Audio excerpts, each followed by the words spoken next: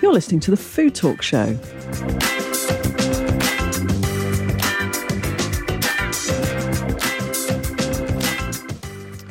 Hi there, my name is Sue Nelson, and for the next half an hour or so, we're going to be talking about all things food and drink.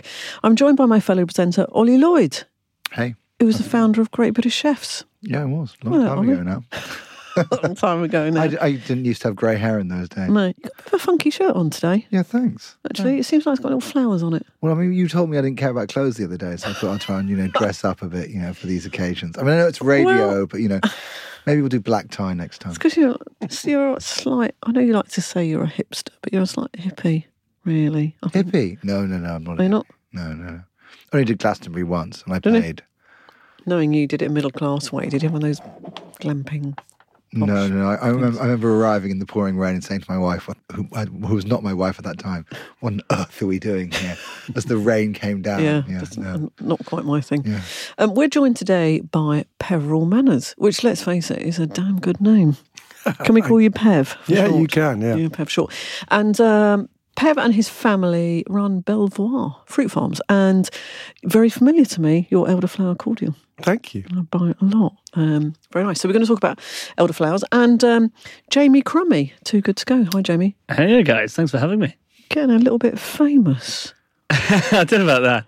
So starting to see your face everywhere. Like in Speciality Food magazine with our mate Holly Shackleton writing about you, and all good things, I hope. Oh, I don't know.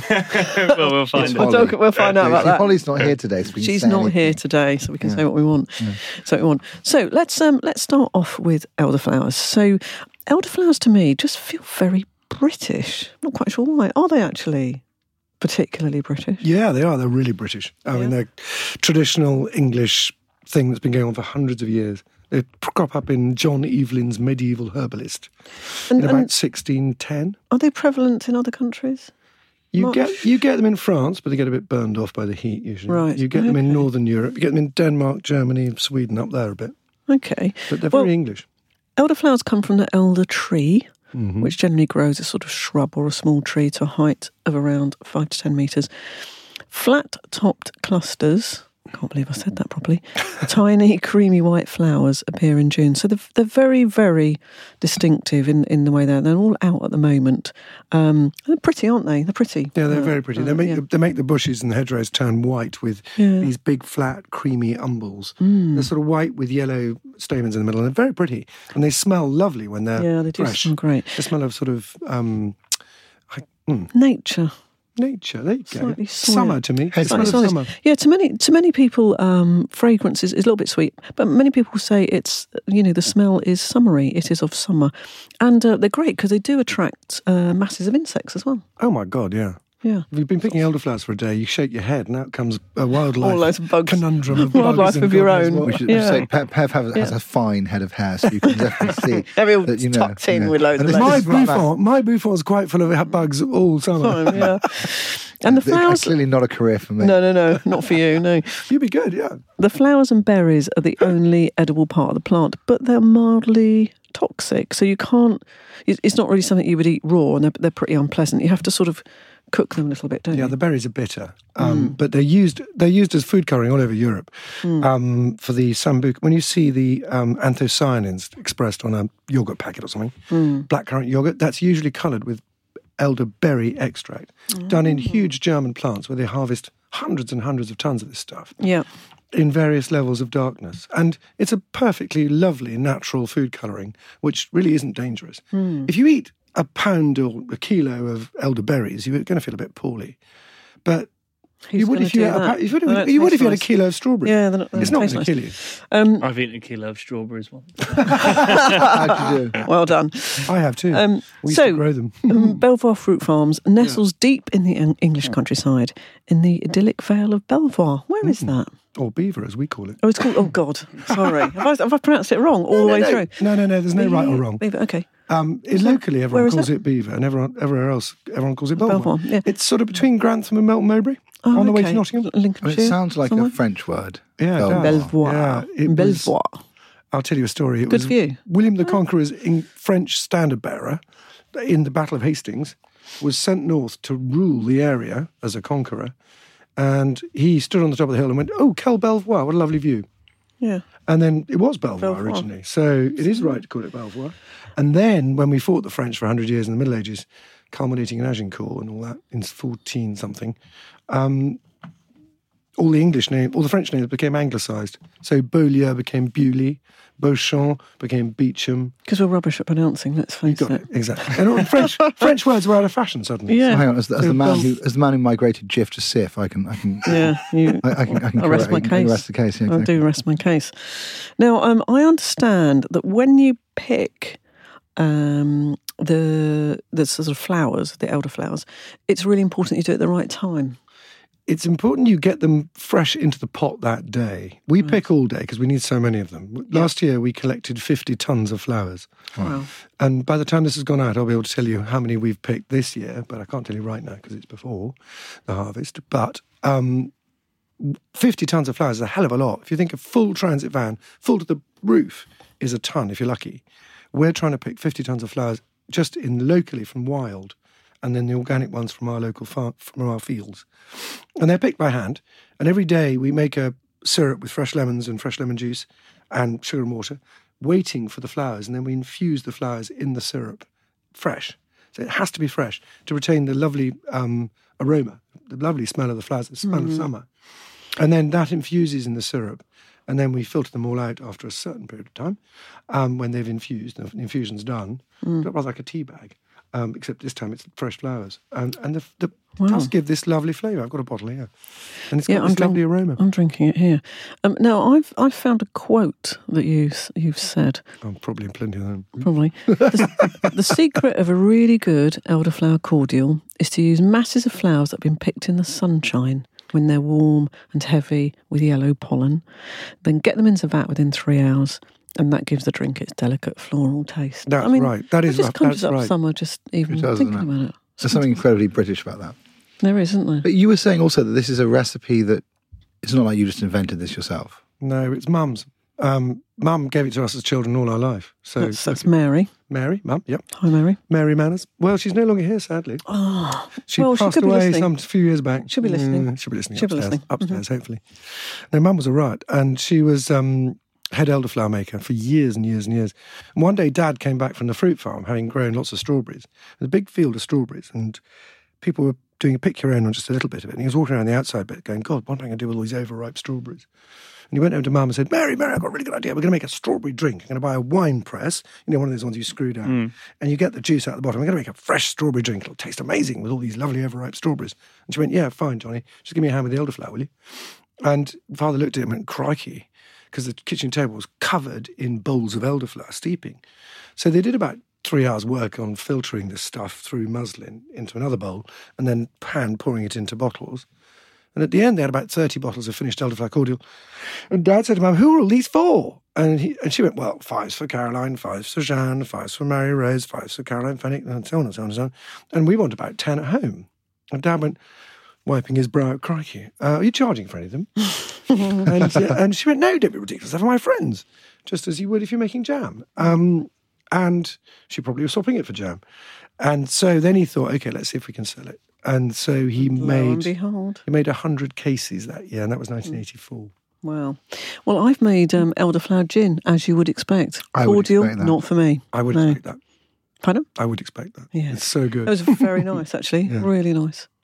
And you literally just pick the elderflowers from your hedgerows in Kent. Yep. Come on, good gin. I know, don't say cheap gin, and just steep it in the flowers. Absolutely gorgeous. For how long? This is Sue's secret recipe. I can't remember now how long I did it for.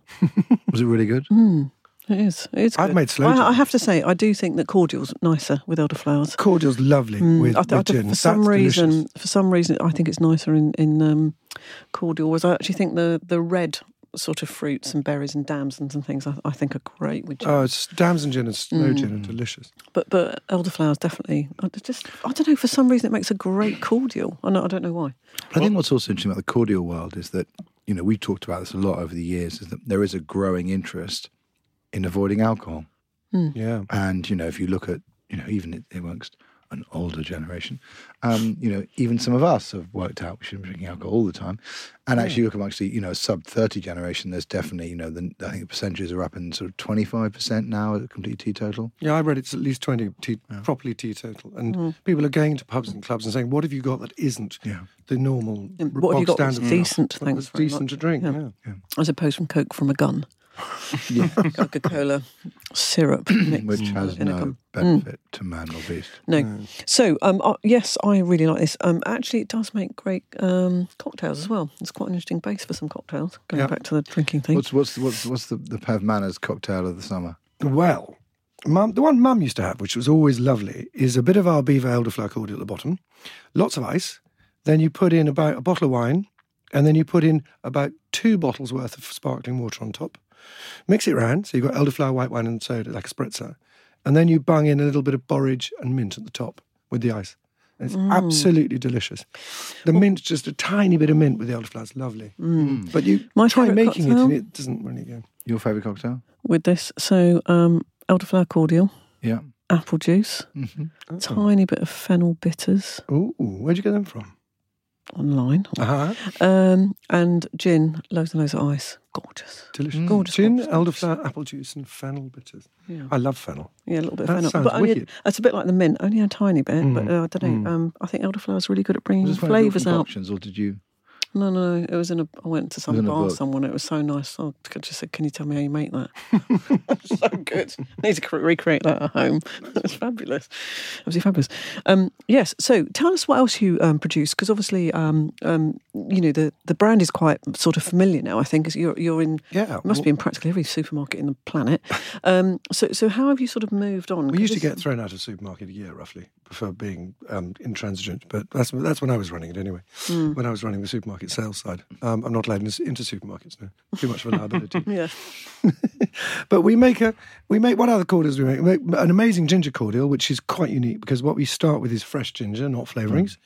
So we cook fresh ginger, make a ginger tea, and then we add a little bit of sugar to that to make a ginger syrup. And then we add in a couple of extracts from a guy we know.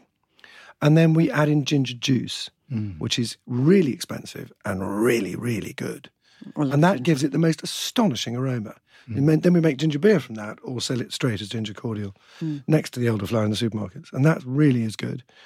We make a raspberry and lemon cordial, which is, guess what? Fresh raspberries, fresh lemons. Lovely. Slightly harder to make a really amazing cordial from because fresh raspberry juice is fantastic and we can't quite get the really epic raspberry concentrate. Because whenever they concentrate juice, they always take the flavouring off the top. Yeah. And I want to add it back in, but I don't want to buy flavouring, so it's quite tricky. Because we have a policy of absolutely no flavours in our business, natural or unnatural, because they give a very heavy, hard taste to drinks, which you can't get rid of. So if you've had, I don't know, if you had an orange flavoured water for lunch, you can't get rid of the orange flavour on your tongue for about half an hour. Yeah, and it's no good with food. So we try very hard not to use flavourings. We do an amazing lemon and mint cordial, organic. That's really good. With a fabulous mint extract, which someone does for us, actually, but they just use mint leaves for it. We do, what else do we do? Blueberry and blackcurrant, which knocks certain... Pretty much everything, really, then. Well, and you keep coming up with new flavours every year? Is it sort of, are you trying to get into that whole idea of bringing new things out and stuff, or is it? We're trying to get more simple, actually. We changed our lemonade to being a freshly squeezed lemonade last year, so that the lemonade is made from freshly squeezed lemons, a bit of sugar and water, and that's it. And it is so much clearer. So it's not a cordial? No, that's a fizzy sparkling lemonade. We've taken the sugar out of our presses, a lot of sugar out of our sparkling drinks, for no detriment in flavour at all, without using anything else. We've just been a bit canny about how we do it. There's some real room now for what I would call grown-up cordials, grown-up drinks that aren't alcoholic, aren't there, Ollie? And we're finding that in your research. Well, and I think, if you look at the brands that sort of made the cordial market in the old days, it was pretty, rubbish. Robinsons. Yeah, I mean, it was, it was the sort of sugar family squash market, which is, if you take that market, it's just the flavours are just so appalling. And, actually... It's just sugar though, isn't it? Yeah, it's just sugar and artificial flavours. Yeah. Well, we've just launched 2 family squashes because we had an outcry on our social media feeds about a certain well-known blackcurrant cordial reformulating last summer and taking all the goodies out and replacing it with chemistry and cutting the price by £1, which is exactly what they did for a regular bottle of this blackcurrant stuff.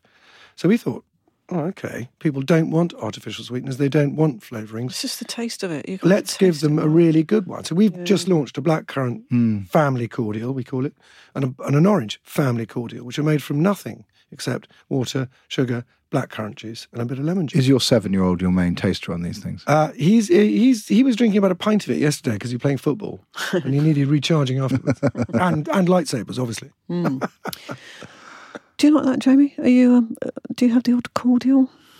No. I'm quite boring, actually. I just drink a lot of water. Do you? Water and crushed ice. Okay. Well, Crushed ice. Yeah, I don't know why. Just really like it crushed. I guess because it feels like a cocktail.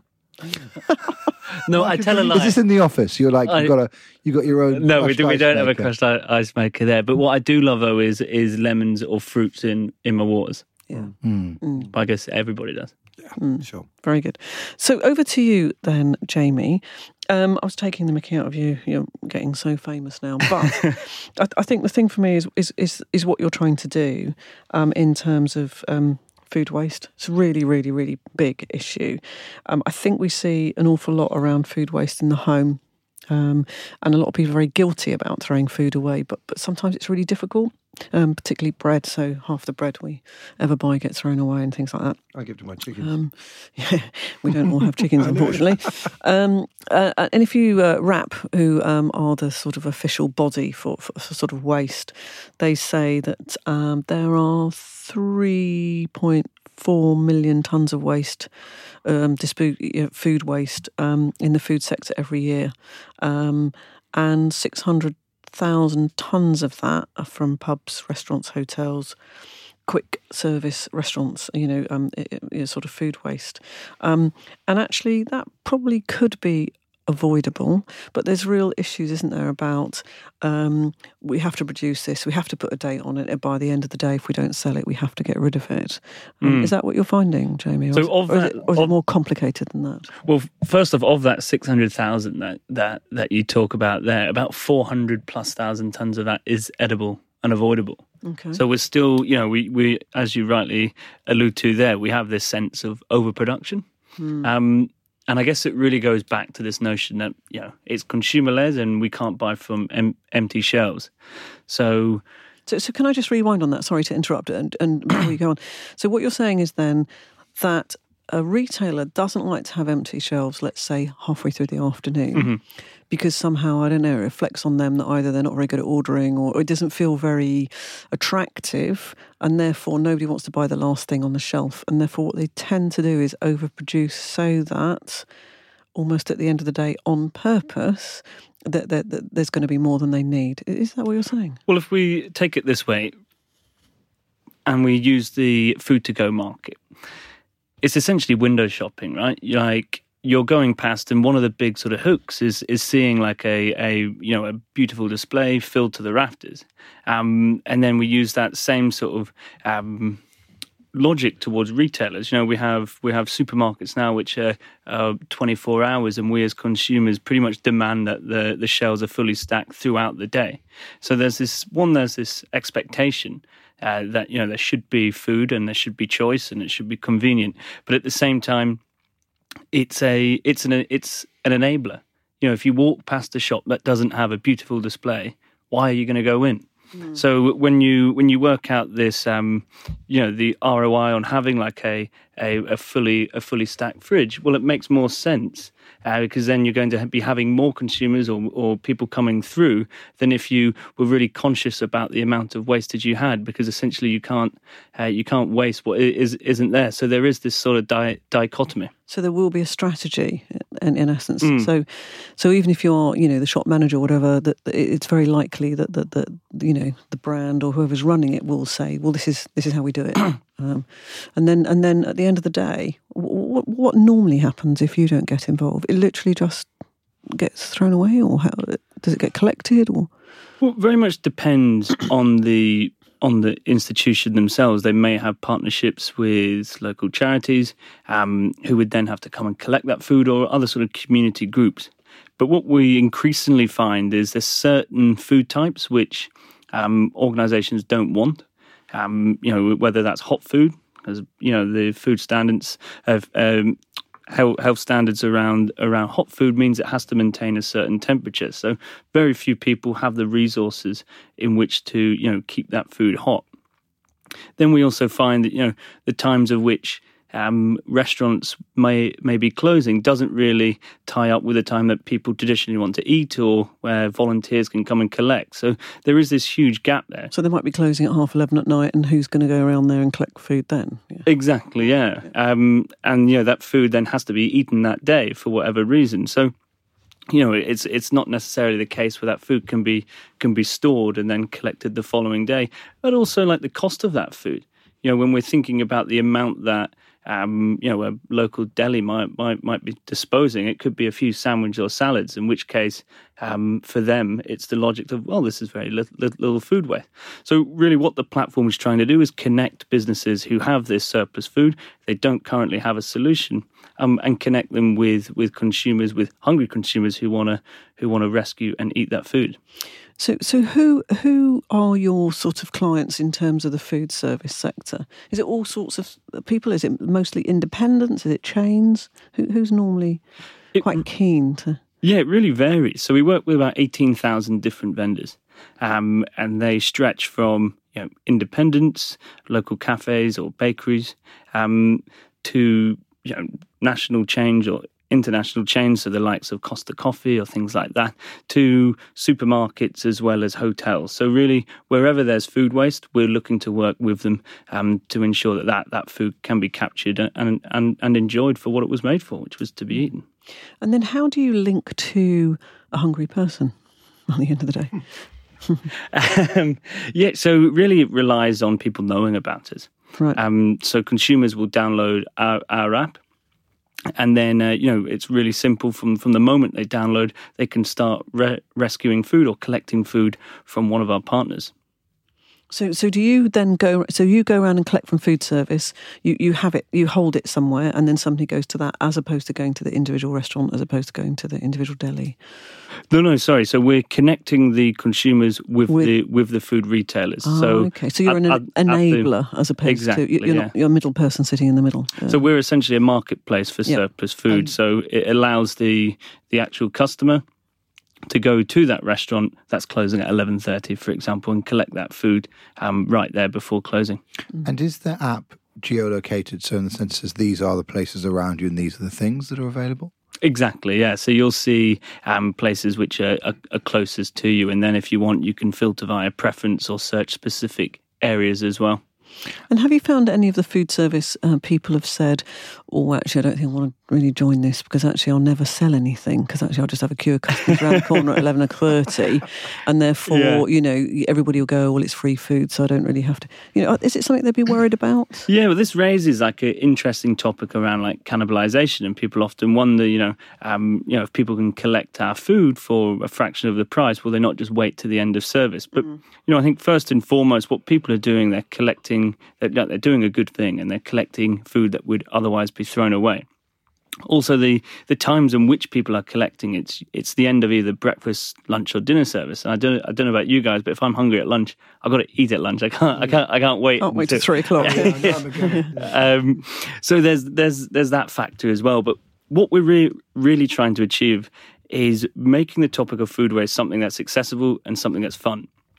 And with that, we know that, particularly in the hospitality sector, knowing what food is going to be left over is near impossible.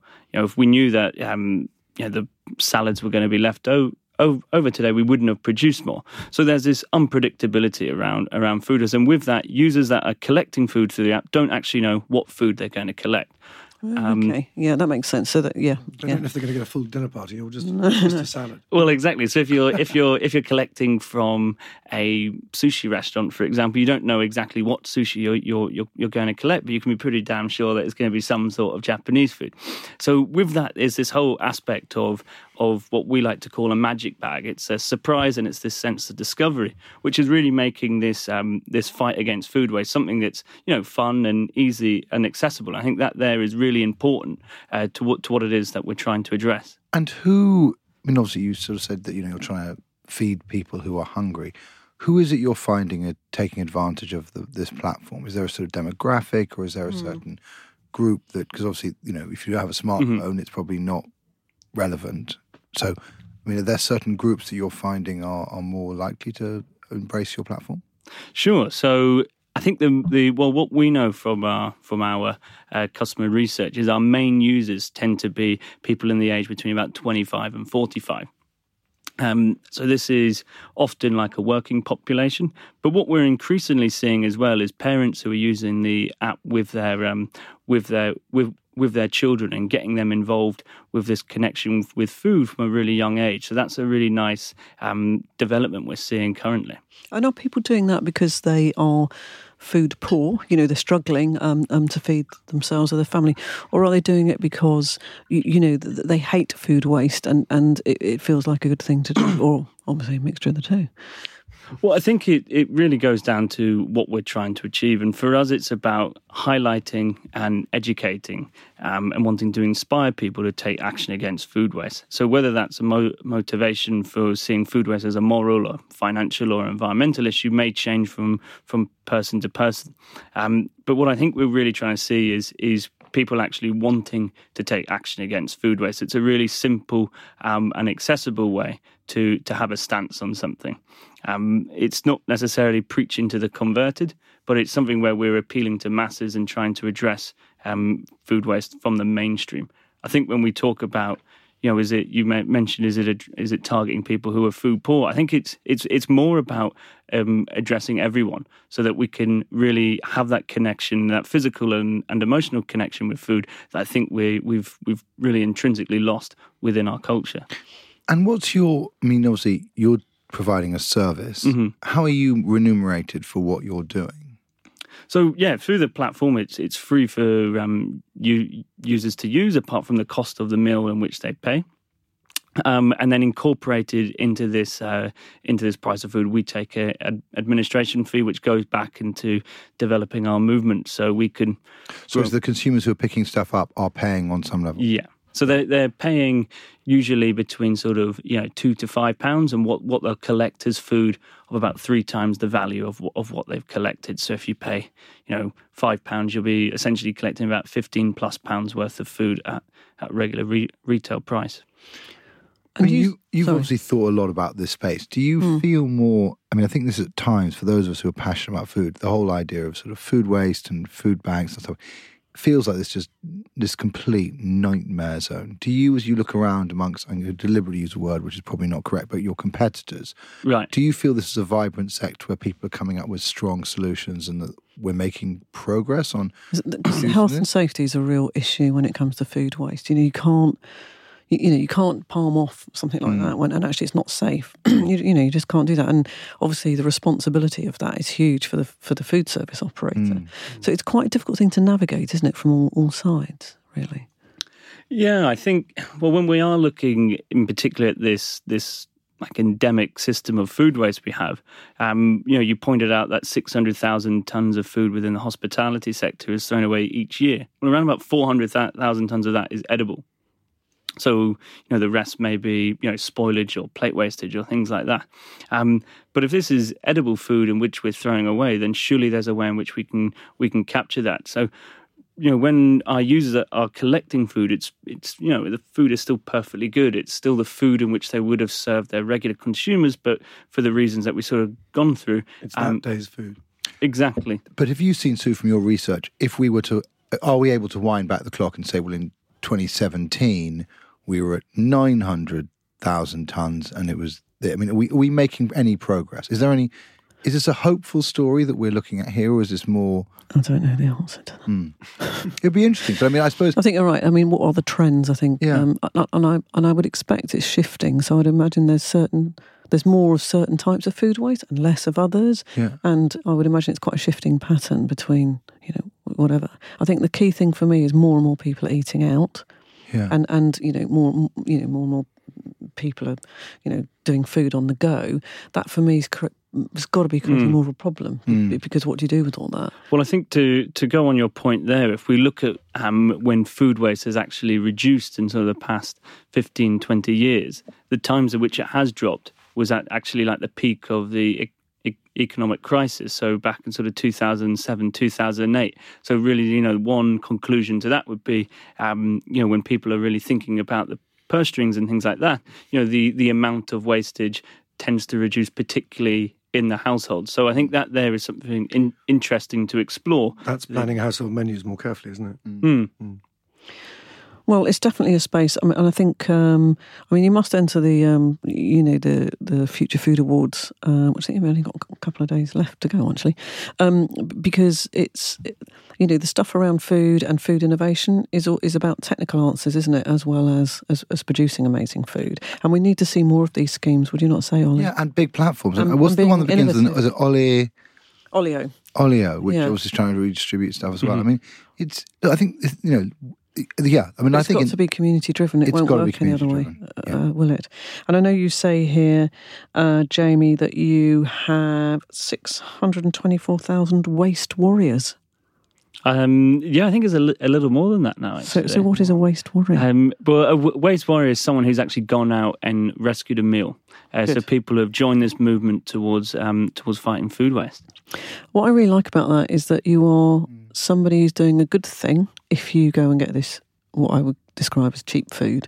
And that's looking good, isn't it? That's a good status to make yourself. It's not like, oh, well, I need the services of a food bank. It's like, well, I'm really helping here. I'm a waste warrior and I'm part of this food rescue. And that's, I think, one of the really interesting things is if by this you can actually take away the social stigma around it, because that's obviously one of the issues around food banks and around food poverty, is that actually there is it is a younger group probably who are more aware of this problem and are prepared to kind of stand up and fight it. I think, it's really exciting. If you can, use your language, make it fun, make it a points-based system, make it, more of a game than actually, and a badge of honour, then actually it's quite interesting. Yeah, it's reframing it that you're actually helping. You're not part of the problem. You're actually helping the problem, which I really like about what you're doing. It's turned it on its head a little bit. Well, I think one of the really interesting things as well is the research which is done quite recently shows that around about 2/3 of the UK public don't actually make that connection between food waste and climate change. So I think there's like a huge educational piece within food waste in general about making that connection really clear. I think when we look at other, really successful sustainability campaigns, you point to Attenborough's plastic waste. And, there really is that clear connection and causation effect between consumers throwing away plastic and it ending up and damaging marine life, where there isn't that same sort of connection between, climate change and throwing food away. It's very much, going back down the supply chain and where that impact hurts. So I think there's a huge educational piece to be had to make it clear to consumers, the impact of throwing food away. Do you have a view on the some forms of packaging that your food warriors will be collecting in? Do you say please use paper boxes or something like that? I think where possible, we always encourage our users to bring their own Tupperware. But at the same time, we've got to pick our battles, right? Is it food waste or is it fair enough. I think that's packaging a good point. waste. That's a good point. So that's Jamie Crummie of Too Good To Go. Now, if you want to be a waste warrior, or probably even more important, if you want to be one of the partner stores, because the more stores we can have on board, the better. Yeah, sure. Then obviously you need to go on the Too Good To Go website and whatever, and we will put a link from Food Talk website. Really, a really important thing, and I think it's a sort of tech answer as well, which I really quite like. Combination of all sorts of things. But that gives consumers a chance to engage, which is, it is all about tech solutions to someone's problem, rather than tech solutions to no one's problem. It sounds like you've done a really good job of actually creating a tech solution there's an end problem in terms of waste, and there's a consumer opportunity, and it's really interesting to see those two being brought together. So if you're in food service, and you're chucking this stuff away or getting it collected, maybe it's something you should think of. It's good for your brand, isn't it? It's got to be, Jamie. It's a good sort of definitely. I think it's a thing to be doing. it's a great way of showing your own customers that you're actively taking a stance on addressing food waste, which is a growing issue. Very good. So we'll put loads and loads of links on there. And Pev Manners from, I've learnt to say, Beaver Fruit Farms. Belvoir. Thank you. Belvoir. Beaver Fruit Farms. I love the elderflower cord. If you haven't tried it, why not? Yeah, it's good. And I think we gave away a whole load of recipes for cocktails. Cocktails, yeah. So there we go. Summer cocktails. If you want to, if you know, whatever the weather this weekend. But it's great with sparkling water. I quite like. It's lovely, just straight with sparkling water. And I think I might try just a tiny bit of mint in, as you suggested. Just a tiny bit of mint is lovely nice. with it. Yeah. Yes, very good. Thank you very much. So thank you. Thank you once again, Ollie. You're welcome. We didn't have Holly with us today. No, she's off doing something. I can't remember what. She's busy. I think she's in the next programme, so that's really good. You've been listening to the Food Talk Show, and as you know, we're syndicated to radio stations across the UK and further afield, as well as being available on Stitcher, Spotify, Podbean, iTunes, and the podcast app on your phone. Thank you to Ollie. Nice shirt. Thank you. I'm going to make an effort next week. I'll see what I can do. It's the flowers on it. The flowers on it are slightly, they sort of fit the Beaver Farm, fruit farm. Flowery. Yeah. Elderflowers. That's there's elder flowers. Yeah. We'll see what happens next week. Or it could just be waste food, actually, Jeremy. He's probably spilt it all down in. If you want to recommend any future guests, someone doing something groundbreaking in the food sector, just like Pev and Jamie, please do contact us via Twitter on @FoodTalkShow. Or, of course, you can listen to hundreds of podcasts we've got going back years, foodtalk.co.uk. I do hope you have a good week. Bye now.